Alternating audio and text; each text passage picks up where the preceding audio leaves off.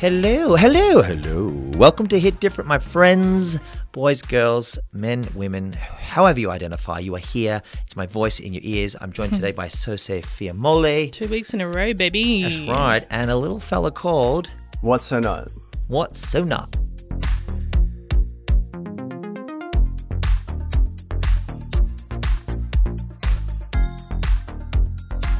Christopher John Emerson, to his formerly Emo Instead, I think. Yeah, well, that's just like that was like a nickname. I was like doing DJing under that name when I was, in 2012 or something. And then you leveled up, and then you became who you are today. You became the Voltron-esque one-man Voltron character.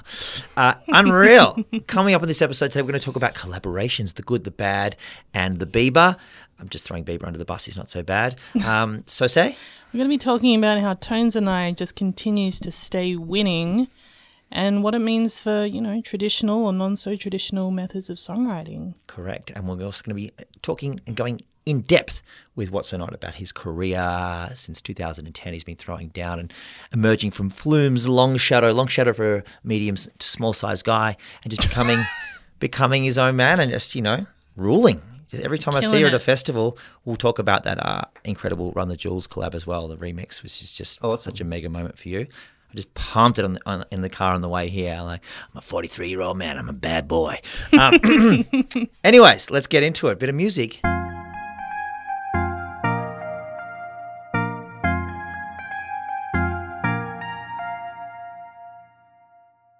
My co-host today, yep, we've done that bit. Good. Let's move on, friends. Let's get into it. Let's cut sick. Collaborations. I read yesterday, Kid Laroi and Justin Bieber are doing a collaboration. Boom. All of a sudden it's online. There's a teaser. Boom. There's a visionary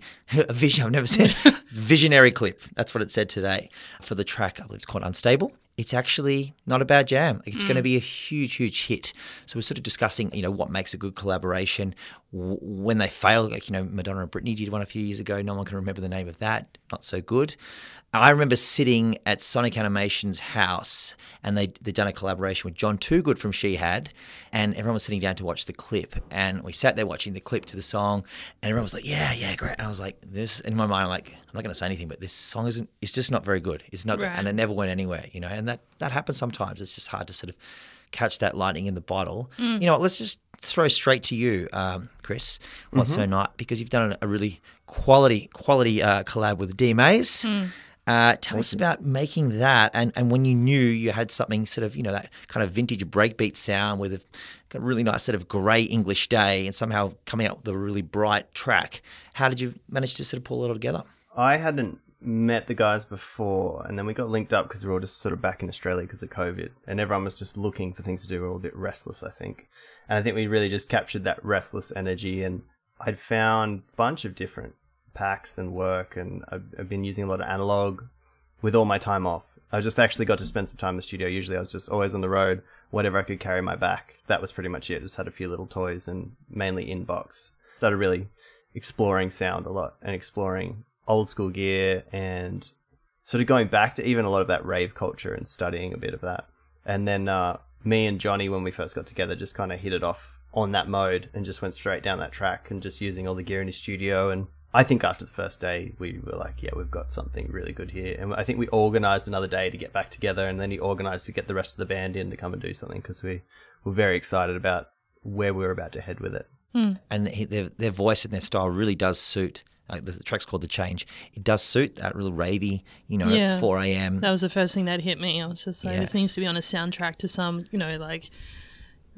British club movie or something like that. You know what I mean? Like it really takes you back. Yeah. Blade 3. Where are the pingers? I think that their style and tone can lead in that direction very easily.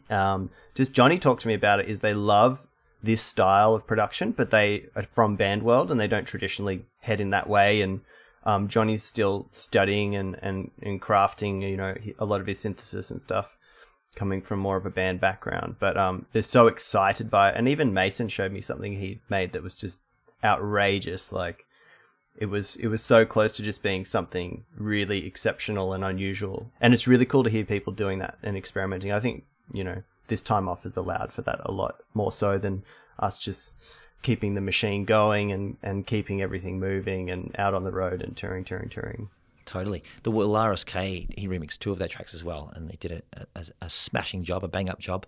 I'm going to throw to you again.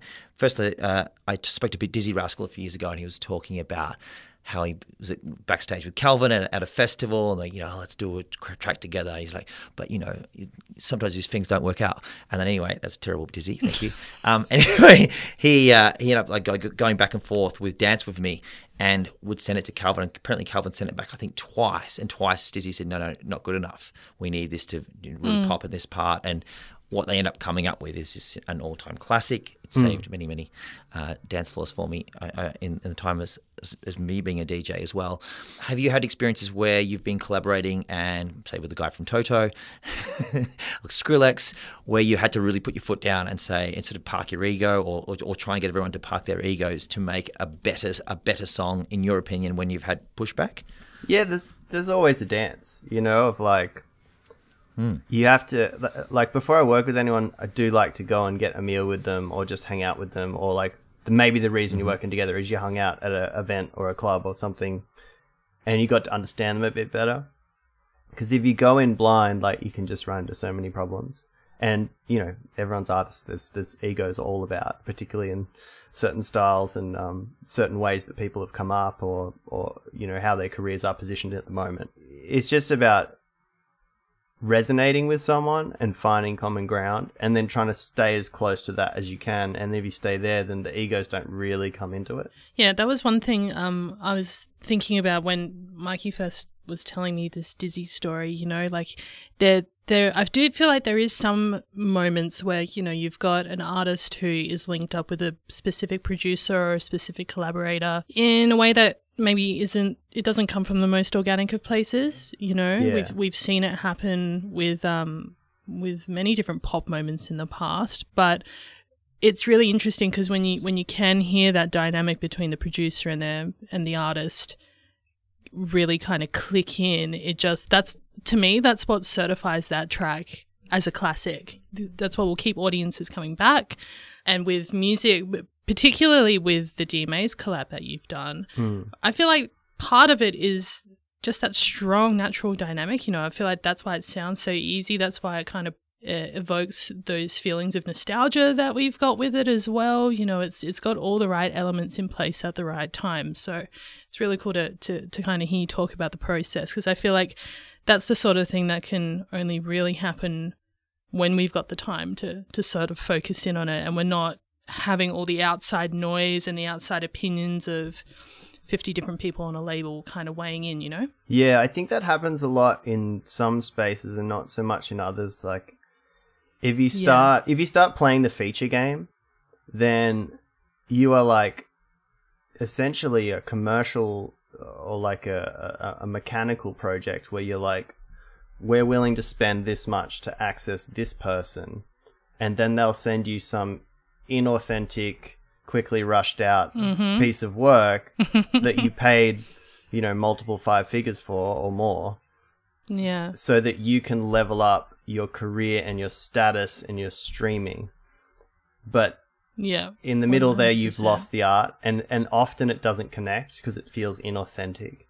And often, like, it doesn't go well because it's like, it's on for that moment, the names catch everybody's ear, and then they realize it's, it's sort of a half-assed song, and they sort of move on from it onto the next. And there's like a cycle of that goes on, and then you're forever chasing the names to prop up your position and your project and your status and your tier and your billing and all of this stuff. But it just becomes this battle that takes you out of artistry and takes you into a sort of definitely a commercialized game. I can't wait. We'll dig into more of that later in your career discussion.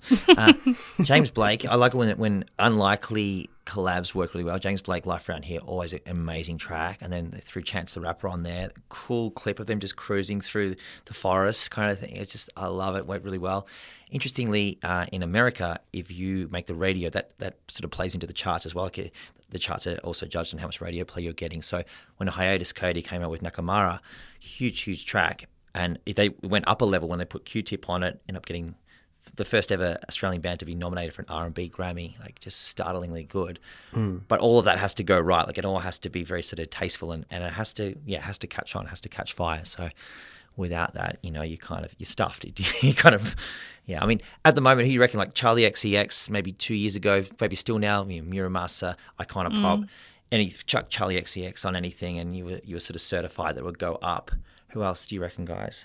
Ariana Grande, she's on a lot of stuff. Yep. Charlie's interesting how she's an amazing writer, and I love how she's positioned herself in her career and what she's chosen to do. She did giant songs and then started working with Sophie, doing the most unusual crossover. Yeah.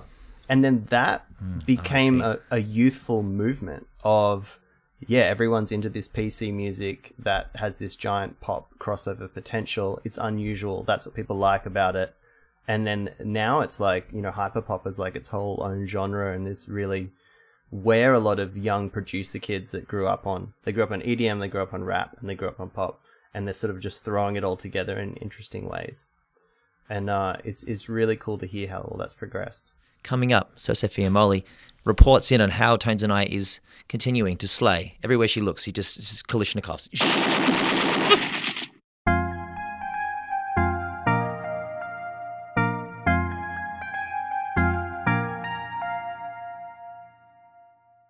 So say. Look, Tones and I, we get to a point with some artists who kind of burn really brightly super quickly, and it almost feels like there's not much else to say. Shout out to the Galvatrons. Keep going. Exactly. Oh wow, what a throwback! I know. I didn't mean to sound mean. He's doing a video game production now. He's doing well. I love it. Continue. Good for him. Love that for him. Anyway, Tones and I stays consistently breaking records everywhere she's been going. She's also become somewhat of a property mogul out on the Mornington. Girl from Mount Martha made good. Bringing it in. But her most recent accomplishment, there was a report, I believe, musicbusinessworldwide.com, the official T. She was the number one songwriter who on streaming services, period, last year, which is ridiculous. All for that little ditty dance monkey. Billions on billions and billions of streams. 2.2 billion streams on Spotify today. That's a double unicorn. It's like a double rainbow. That is just on one streaming service. Factor in Apple Music, Amazon, YouTube. Like the girl's been killing it. So just for a bit of context, elsewhere on the list, she beat out Phineas, who's obviously been behind, in partnership with Billie Eilish. She's beat out Drake. She's beat out Ed Sheeran, Lewis Capaldi, Pop Smoke. It's quite a diverse top 10. It's not just necessarily pop artists. You've got rappers. You've got kind of, I guess, pop adjacent. Like it's not strictly one genre, which I found really interesting.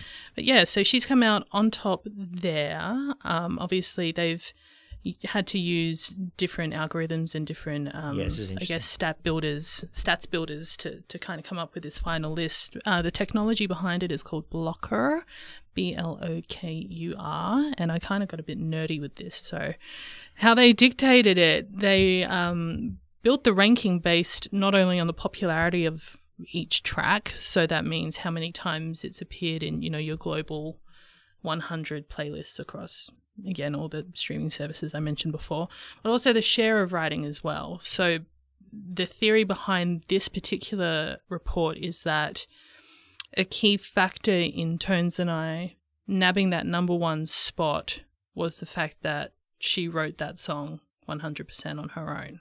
That's so interesting. Especially considering that's only in her first batch of music that she's ever released.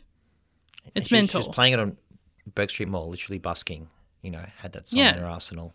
It's imagine crazy. your ears pricking up as you walk past, and good on Regan Lethbridge and Lemon Tree guys for just going, this is something, we can make You got to this jump on it. something else. So this idea of, well, damn, she's come out of nowhere, wrote this song. Obviously, there are pressures to recreate that, which she kind of has done since.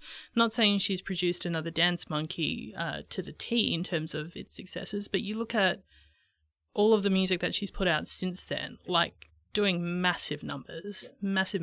So I guess my question to you guys is, now that we're seeing the art of the collaboration sort of changing, sometimes we're seeing it revert maybe towards a more traditional model, i.e.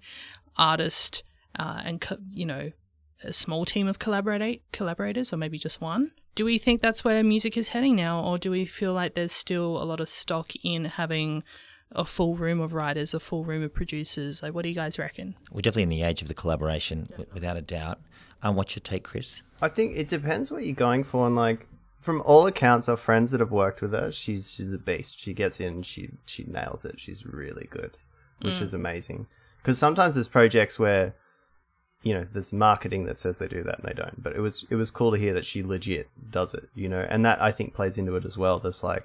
There's pop people that are just buying songs, and then it's said that they have done the whole thing, and then they definitely have not. And there's people taking percentages for doing the most obscure things on the record, which is just a way of hiding that someone actually wrote the whole thing, but someone else has to take the front of it. So there's all kinds of things going on like that. I think if you're an amazing songwriter and you have a great voice, and then you just work with a great producer, you probably only need two people. I think, like, say my project. Sometimes I'll work with a friend on something. We'll just create something very weird and unusual. And then I'll have to sort of restudy my craft to break through a brick wall of like, I don't know what to do from here. I know this is very unusual, very on the edge of something sonically challenging and new. And I don't know how to get to this next phase of it. And then I hear something in somebody else's work, and I hit them up and be like, hey, do you want to jam with me on this thing? Because you're doing this thing and we're doing this thing. And I think they can cross-pollinate here and become something and evolve totally into this whole new direction.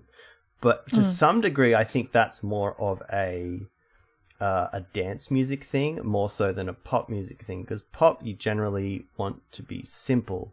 And it is really just about, like, I think a lot of great songwriters have said, any big pop song, you should just be able to play a guitar and sing it, and people get it. They get it straight away. But then... And kids sing along to it, yeah. Yeah, but then, dance music and all forms of it is about how the speaker pushes air, how that makes people behave, how the rhythms interact with each other.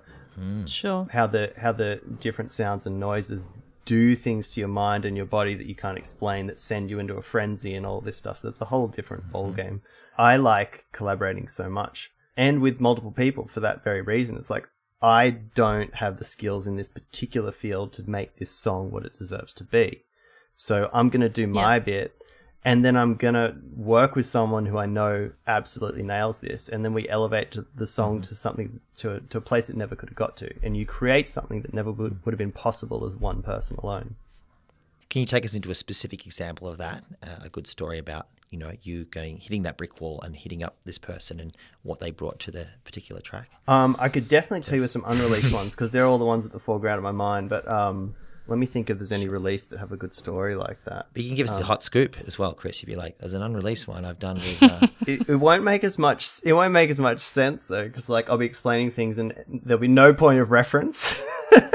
But okay, I'll use the part. I'll use this unreleased one. I want to challenge everyone. That's the whole point, right? All right. So I had a MS-20, which is this analog synth, and I was doing this interesting technique that I just worked out, like right at that time with it. Using the filter resonance as an extra voice, and does all this crazy sort of sonic disruption to the sound, saturation, compression, all that. So recorded all these tones, like it's kind of like creating an artificial chord one at a time, and then you lay them to create the chord progression, but you record each chord singularly as like this manipulated version of creating a chord. And then the person I was with was like, oh, I've got a cool vocal idea over that. So they did this cool vocal idea over that. So then we've got this crazy sounding MS-20 chord Who was this progression. person? Sorry to butt in, but you have to tell us who this person was. This YouTuber called Ramzoid, if you've heard of him. And he did this amazing vocal, first take, very Kanye sort of Yeezus era sort of vibe. And so we got that, and then we built that up into a drop. And then that sat on my computer for a while, and I was like, this is kind of cool, not sure what to do with it. About 150 BPM, so just above that sort of trappy sort of tempo. And then about, I don't know, a year later, this young Sydney producer, Tech Genesis, I was showing him a bunch of records, and he heard that, and he's like, oh wow, I have some ideas for that. I'm like, oh please, like, it's a cool palette, it's got some great songwriting going on, but I'm not sure what to do with it. And then he speeds it up, and then we turn it from like that 150 BPM up into almost a drum and bass kind of speed, so like way up another 25 BPM, which just suddenly changes the whole mood and the vibe and everything. And then he starts adding some interesting kind of growl noises, and then this sort of hyper saturation, processing, distortion, all these kinds of things. And suddenly the song is just shifted from here into this whole new production, just from bringing someone in, hearing it, and, you know, just jamming on it together for an hour. And then I played that song for Fila, who's a guy from Melbourne, a young rapper, singer from Melbourne. And then he's delivered this insane pop top line on it with this auto-tune kind of hyper pop style. So now we've gone from this analog Kanye kind of thing into this Kanye analog drum and bass kind of thing into this, you know, sort of male Charlie XCX Kanye hyper pop drum and bass song that's halftime. Like, it's just evolved by bringing these specialists in different fields. And I would never have seen it going on that trajectory if I hadn't just been sharing music with friends, playing songs, sharing concepts and ideas, and then just letting it naturally progress in that way. You do seem like a very generous cat as well. Like, your whole vibe has always been, like, for instance, you're generous with your time, generous with advice. Alice Skye was telling me a story. She's backstage and having a chat with somebody. He's this really nice guy. He's asking me lots of questions about my career, and then he said, "All right, cool. I got to go. And I just got to put your in-ears in." And it was you, and you walked out on stage and just rocked it to many thousand people. And Alice, so not Alice Skye. Alice Ivy. Excuse me. I interviewed Alice Skye this morning. Off topic. Alice Ivy was like, wow, like, not once did he say, "Oh, by the way, I'm what so not. I'm about to effing kill it over here." So that's sweet. just, I didn't even know that happened. That's about cool. your character, sir. I'm going to ask you later on. Oh no, Very cool. See, there you go. Yeah, Bringing people together. That's right. what we do. See, if you just like that all the time. Yeah, it's very good. We're going to ask you later about whether you feel trapped by trap at times. Trapped by trap. Trapped by trap. Yeah. Doing a trap by trap here with Chris Emerson. Yeah. Anything else I want to throw in about Tones and I? I mean, I just hope she just keeps going bigger and bigger and bigger and better and better. And it's going to be interesting to see it with this Sony fallout, how... Well, she's got a debut album coming, right? Yeah, and how that will affect her, or whether it won't affect her at all. It'll be one less person, yeah, one less ego to thank when she wins awards. Yeah, well, that's the thing about her. Like, when I was at the APRAs, we go in, son. We're going in. When I saw her at the APRA Awards in Sydney earlier this year, she was at the, with her team, the Fabulous Lemon Tree team, with the Sony table. And I did remember thinking to myself, I'm like, man, I hope that she keeps this team around her, because I feel like she's the sort of talent who could easily get sort of chewed up or scooped up by Elton John's management or something, But nothing wrong with that. In the way that sort of the pop industry, especially here, does, when they find something great, they'll chew them up and they'll mine them for it. But there's no structure around that artist to sort of support them when that inevitable sort of lull Gabriella Cilmi happens. That's what happened to right? her pretty but much. Just knowing the people around her, like they all, and having seen them now together, they all go everywhere together. And I feel like that's something super important. And I feel like that sort of network of support that she has is possibly very integral and crucial to how she's kind of been developing. So we'll see, but I've got no doubt that she's going to keep running up those numbers. Damn straight. Friends, send a tip or story suggestion to podcast@mushroomgroup.com. Check the episode description for more ways to get in contact.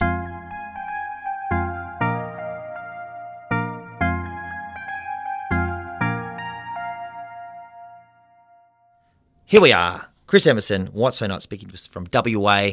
He is touring. You're a bit of a road dog. You're a touring machine. He's probably most comfortable, in my eyes, in front of a festival crowd, just smashing out banger after banger with nuance. There's a real theatrical kind of element to your music, I think, where I think your contemporaries like Hudson Mohawk, I listen and I don't get gripped in the same way. I feel like you have a few extra ideas that resonate with me and with a lot of people, which is cool. Also, you're Australian, so we love you extra. Tell us, though, take us back. So What's So Not was originally 2010 and you were doing it with Flume. What was the moment you reckon and you felt like you'd stepped out of Flume's shadow? For me, it was when I saw you play Coachella and brought George Maple out. I think that was the one. It's Coachella or Lollapalooza. I think it was Coachella. Yeah. And that was the moment when you were like, you're playing just Avelstein, and it was just like, whoa, this guy's got it. Yeah. I think, like, I was pretty much doing the project for myself for quite a while. And that was it. It depended how it appeared on the front face and how it was working behind the scenes. And then it sort of came to a point, I think, start of 2015, when it was like, all right, there's some sort of separation about to happen. It wasn't really clear exactly how or what that was technically going to roll through. And then I think like 2 months later, I managed to get rid of the management I had, and then was somewhat able to do things on my own for the project, which I'd been the front of and, writing for and all of that and everything that had been happening for quite a while. And then I had that Coachella performance, and I was like self-managed, touring like all through America, all these dates in Europe, everything all lined up. I was finishing a bunch of songs off, premiering a bunch of music. And then, I'm on stage there at 3. I think the first weekend, because it's 2 weekends to Coachella, there was like 18,000 people that rocked up at 3:30 in the afternoon, which was pretty big. And that was big. Yeah, it was pretty big. It was pretty big, and the live stream was kind of a hit because I don't think I'd ever been hit up by so many people and had so much. I had so much. What's it called? Like articles, and I just saw press just coming in from all these places I'd never been in contact with, and I'm there literally managing myself, like no PR rep, no anything, like just like trying to manage this whole thing, and organized all the performers and the vocalists on the EP that was about to come out to like fly in and come do this performance. And then there was so much heat and hype, it seemed, on that first weekend, that when I came to do the set on the second weekend, there was then 30,000 people there at 3:30. So it nearly doubled from what people saw that first week to the next week. And then there's 15 of the biggest managers in the world behind me on stage, just all trying to like decide who's gonna get a go at this. Yeah, that is hilarious. Take us to that moment then, because of the grip and grin. Hey, Chris, big fan. Loved you. Hey, Chris. It was so American. Grip and grin. Tell us. Love you. But like, love your work. Yeah, it was cool. I went to America in 2014 for the first time, and Skrillex really put me on. He was my label at that point, and he just became a good friend and just wanted to have me around a lot. And we just talked about music and just like talk about art a lot and ideas and how things worked. And I started to get a feel for the landscape of America and what was important to people in America. Because when you go to these different countries and you go into these niche kind of circles at first to grow and build and turn into something bigger, you have to understand their history and you have to understand their culture.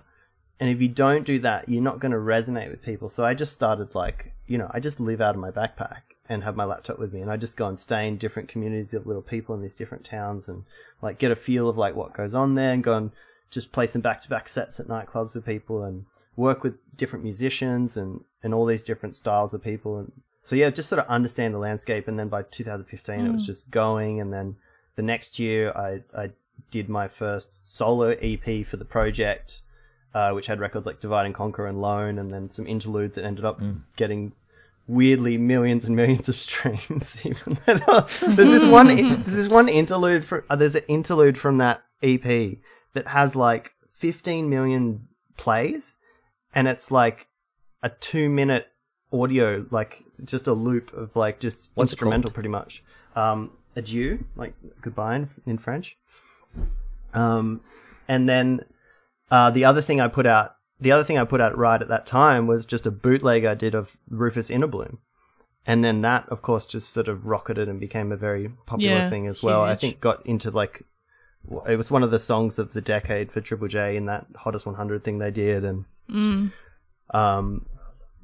yeah, so it was pretty special, I think, that period when it just started to get bigger and bigger and bigger. And I think since that point, it probably tripled in size, It just kept growing and growing and growing, and then went on to do my debut album and then a few other records. And it's weird. It just has kept growing. Even when I've been writing and not putting out work, it still keeps growing. Like even through COVID now, I'm getting called to be like the headliner of festivals, even though I haven't done anything new. It's like people the nostalgia has continued, and then the growth in the youth has come in as well, and then it's all just, I don't know, it just feels nice too. It feels so organic and natural. There's no like bullshit and marketing with my project. It's just like I just make stuff that I love and I care about it, and I put it out, and people either love it or they don't. And and I think that also connects, and it's not like cheap tricks to get this fluffed up. No. It's like that's what it is. This is it. It's here. Like, I hope you enjoy it. I wanted to kind of throw it back to those initial trips to the US, because I remember my first time going to the US, I guess, in some kind of professional capacity, that being, reviewing festivals, doing shows over there, was 2014 as well. I think that was my first South by, and then I did like a Lolla tour that year as well. And, nice. Kind of just, what it's like that when you get those ones under your belt, you tend to get the hunger for it, and you just start making pilgrimages back and forth each year. But it really did feel like around 2014 to about 2016, we really did see that sort of birth of Australian dance music and producers really sort of happening in the US at the time. I mean, obviously you had yourself, Flume, Rufus Du Sol, or then still Rufus, at that point, really kind of building up. And, it felt like a real moment, especially to be like an Australian music fan, to see how an international audience was really starting to gravitate to this new sound.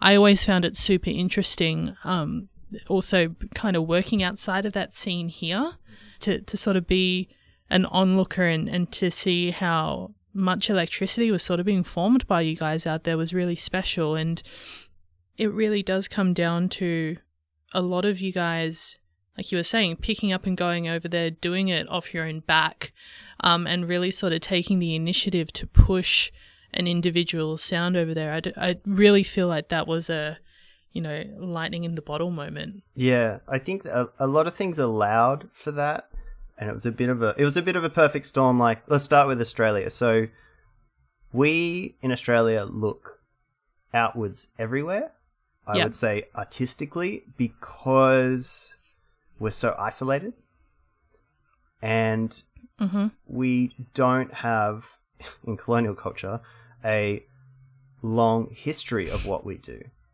So we look to what others do and try and build and combine that. I think that's the ethos of Australian art to some degree. Whereas, definitely, some other countries, they're like, this is what we do, this is how we do it. And they're very nationalist, I guess, about their style, and they keep that, perpetuating that, and they build that, and it's very traditional, and it's awesome.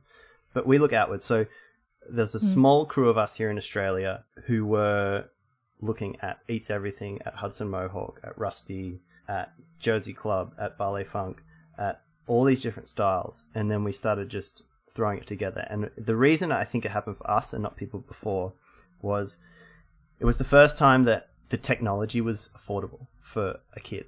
It was the first time you could buy a laptop, you could get Ableton or Logic or Fruity Loops, usually for free, on like a 30-day trial, and you just change your email every month. And then you bought a couple of sample packs for like $50 each, or got some friends to just send you a bunch of their sample packs, and then you use soft synths. You didn't have to, for the first time, you didn't have to buy analog gear. Like if you wanted this Moog bass, you could just download the sample and then put it in a simpler, and it was done.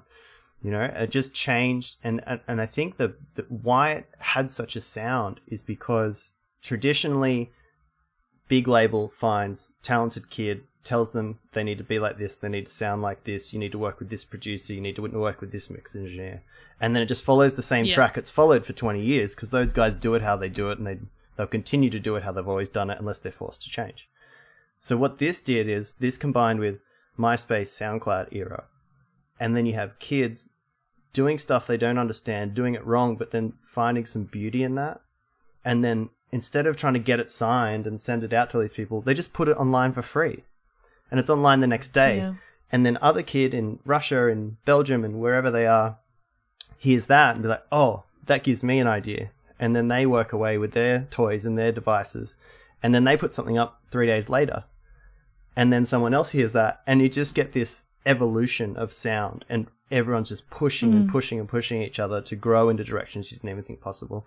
And then that formed in Australia, this particular style and sound. And I remember when I tried to first get What's So Not singles, like songs signed to labels, they told me they'd never sign it because it would never work in nightclubs. And then I was actually a DJ. Like I'd been touring around Australia to some degree and been playing in clubs for like 3 or 4 years, maybe 5 years at that point. And I was like, amazing. I was like, I think I know where this is about to go. And then I just started in mainstream clubs around Australia. I just started dropping these songs. Like I'd make these edits that would go from regular sort of house tempo music into these weird, wonky, bassy sort of things. And people would lose their shit. And then soon enough, you could play a whole set of that stuff and just mix it in with things that were a little more familiar and cut in and out of it. And then eventually the whole club circuit, I think within a year or two, just flipped like that. Like probably even a year, it just turned over and it was like, this is what kids listen to now.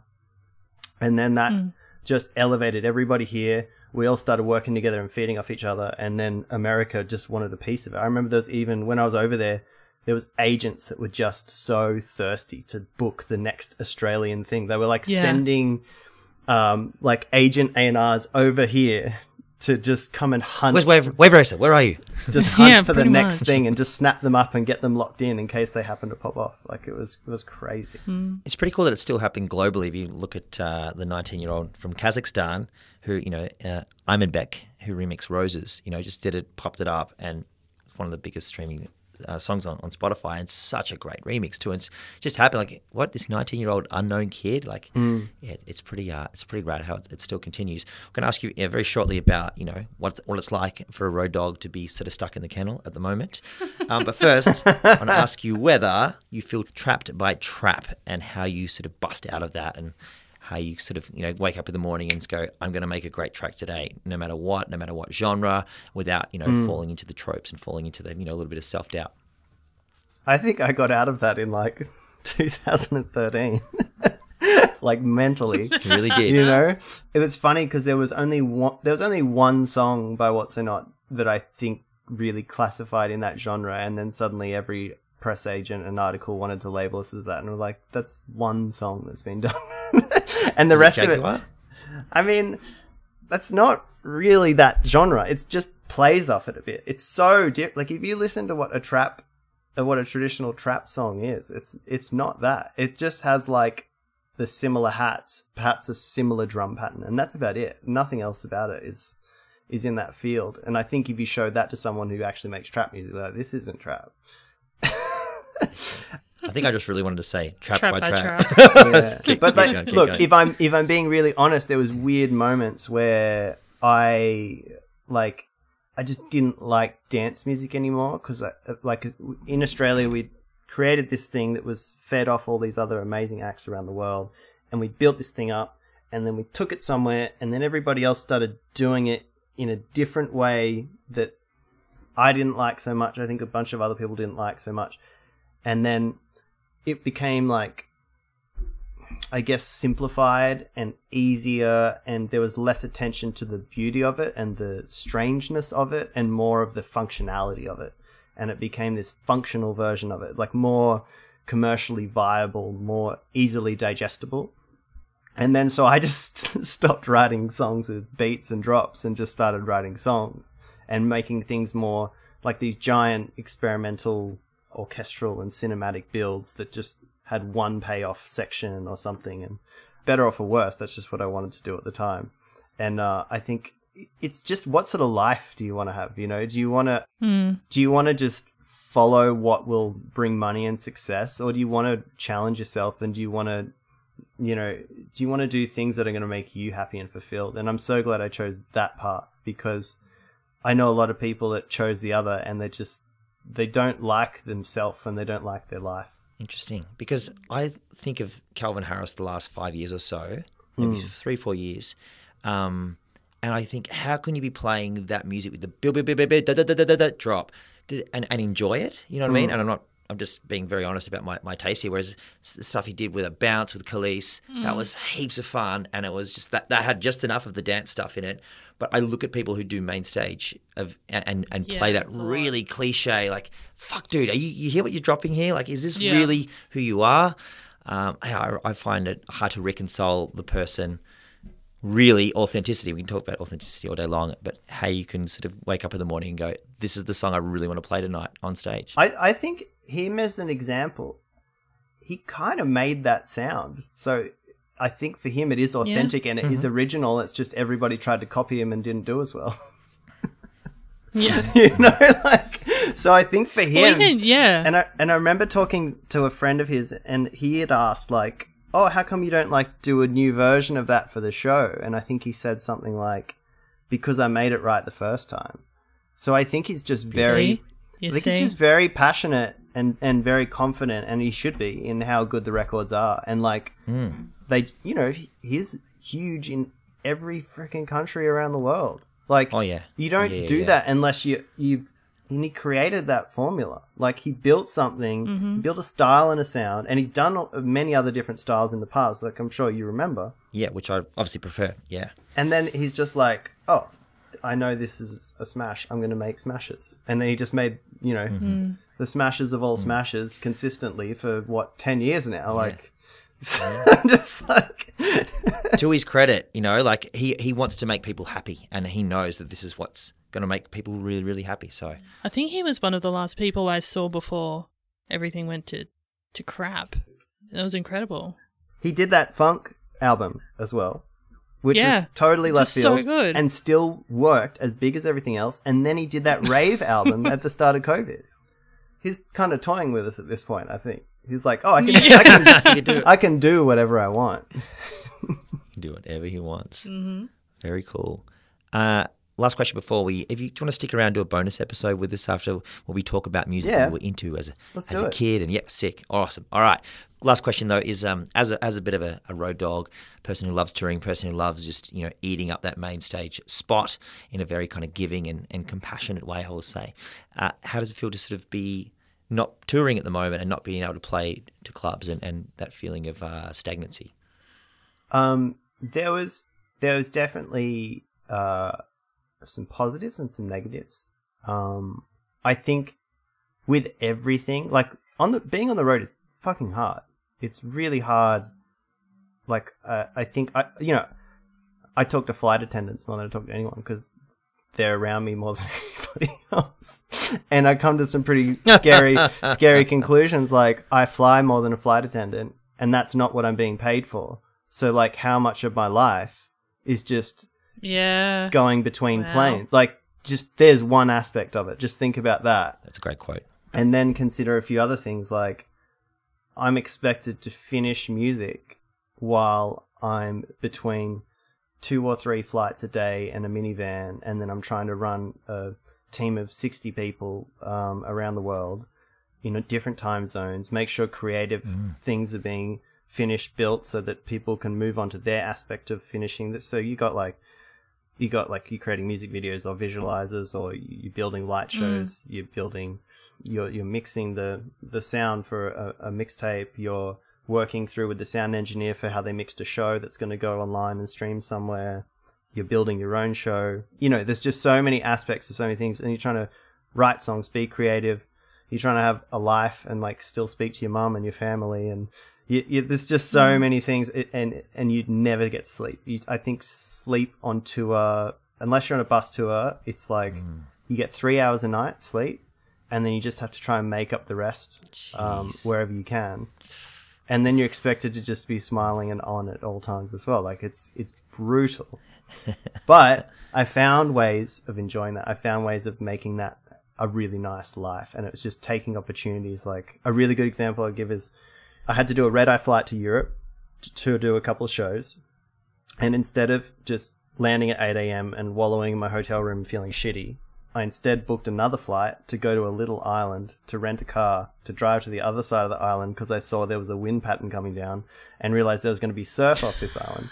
So then I go surfing all day, and then I drive back, and then I get the little flight back to where my hotel is, and then I go to sleep at night, and then I wake up and I play the show the next day. So like that's how I chose to live my life on tour, is like take every opportunity. Who gets to go into 42 countries a year for their work? Like I'm going to just go and see everything I can, do everything I can. And the other part is something I touched on earlier, is like being invited into these little micro communities of like the cool kids in town. Like, oh, this is the record store we go to. This is the food we go and eat. This is the type of events we like to go and see. This is the art we go and look at. These are our friends' exhibitions. Like you would never be able to find this stuff. You couldn't even find it online. It's just like you go into the local region and the locals show you what's up. And then one really cool thing I realized is if all of these little micro communities are showing the same signs, it shows you where culture and trend is going before it gets there. Like years before, like you'll see if there's a common thread, you're like, oh wow, this thing's about to go. I'm going to start to understand this more. I'm going to incorporate this, involve this in my work because I'm really excited about it as well. And all these people are excited about it too. Now, contrary to that was the thing I missed when COVID hit and I was stuck somewhere. I missed that constant excitement, exhilaration, that having doors open for me into these worlds I didn't even know existed. I lost that. But then I found something else, and that was because of all this travel. That was like most of my career. I was just moving, and I didn't get to sit in a studio. The bad studios, you need to really know the room. So every time you change studios, you're changing the room, and you imagine like your 0 point shifts, and you have to constantly try and find your 0 point to know truth in music. Like, what does this mean when this is translated on stage? What does this sound like? How does this affect people? Is this too clouded? Or is there just some resonance in this room that's bouncing around that's tricking me? So you got to find zero. And I could never do that when I was on the road, right? I just didn't have the time in the same space. It wasn't possible. And that's what I got through COVID. So I lived in Newcastle for the first 9 months of it at a friend's house. And it was just endless amounts of analog gear. Like, it was just this musical playhouse. And I was just in love with like 16-hour days sitting there toying, tweaking. The only time I took breaks was to go surfing. So I'd just be surfing and then, 12 to 16 hours in the studio, then I'd sleep, wake up, same thing. Best every day, ever. 9 months. Mental. And then the next phase of it was touring started to some degree back here in Australia. I moved to Perth because that was the most open state, and I would not miss a gig. If I start here, I can always get in to do a show. And then the only issue is maybe getting back. I got to quarantine. So, and then Shock One, who's a drum and bass producer, amazing, has this incredible studio here, and he has a family. So he would let me use the studio on weekends, on Monday when he teaches, and then every single night when he goes home to his kids and his wife, or his girlfriend. And I would like isolate in the studio if everyone was like back home with their families for 5 days as a lockdown. I'm just sleeping on the floor there on a like rock climbing mat and just working. And this room was different because this room was like perfectly treated, like an incredible sonic space. And so the first part of COVID, I just elevated my understanding of analog synthesis and musicality, I would say. Also working with my amazing friends in that house who are other musicians as well. And then the next part of COVID was studying sound design, sonic, and like, how hard can you push this before it's too much?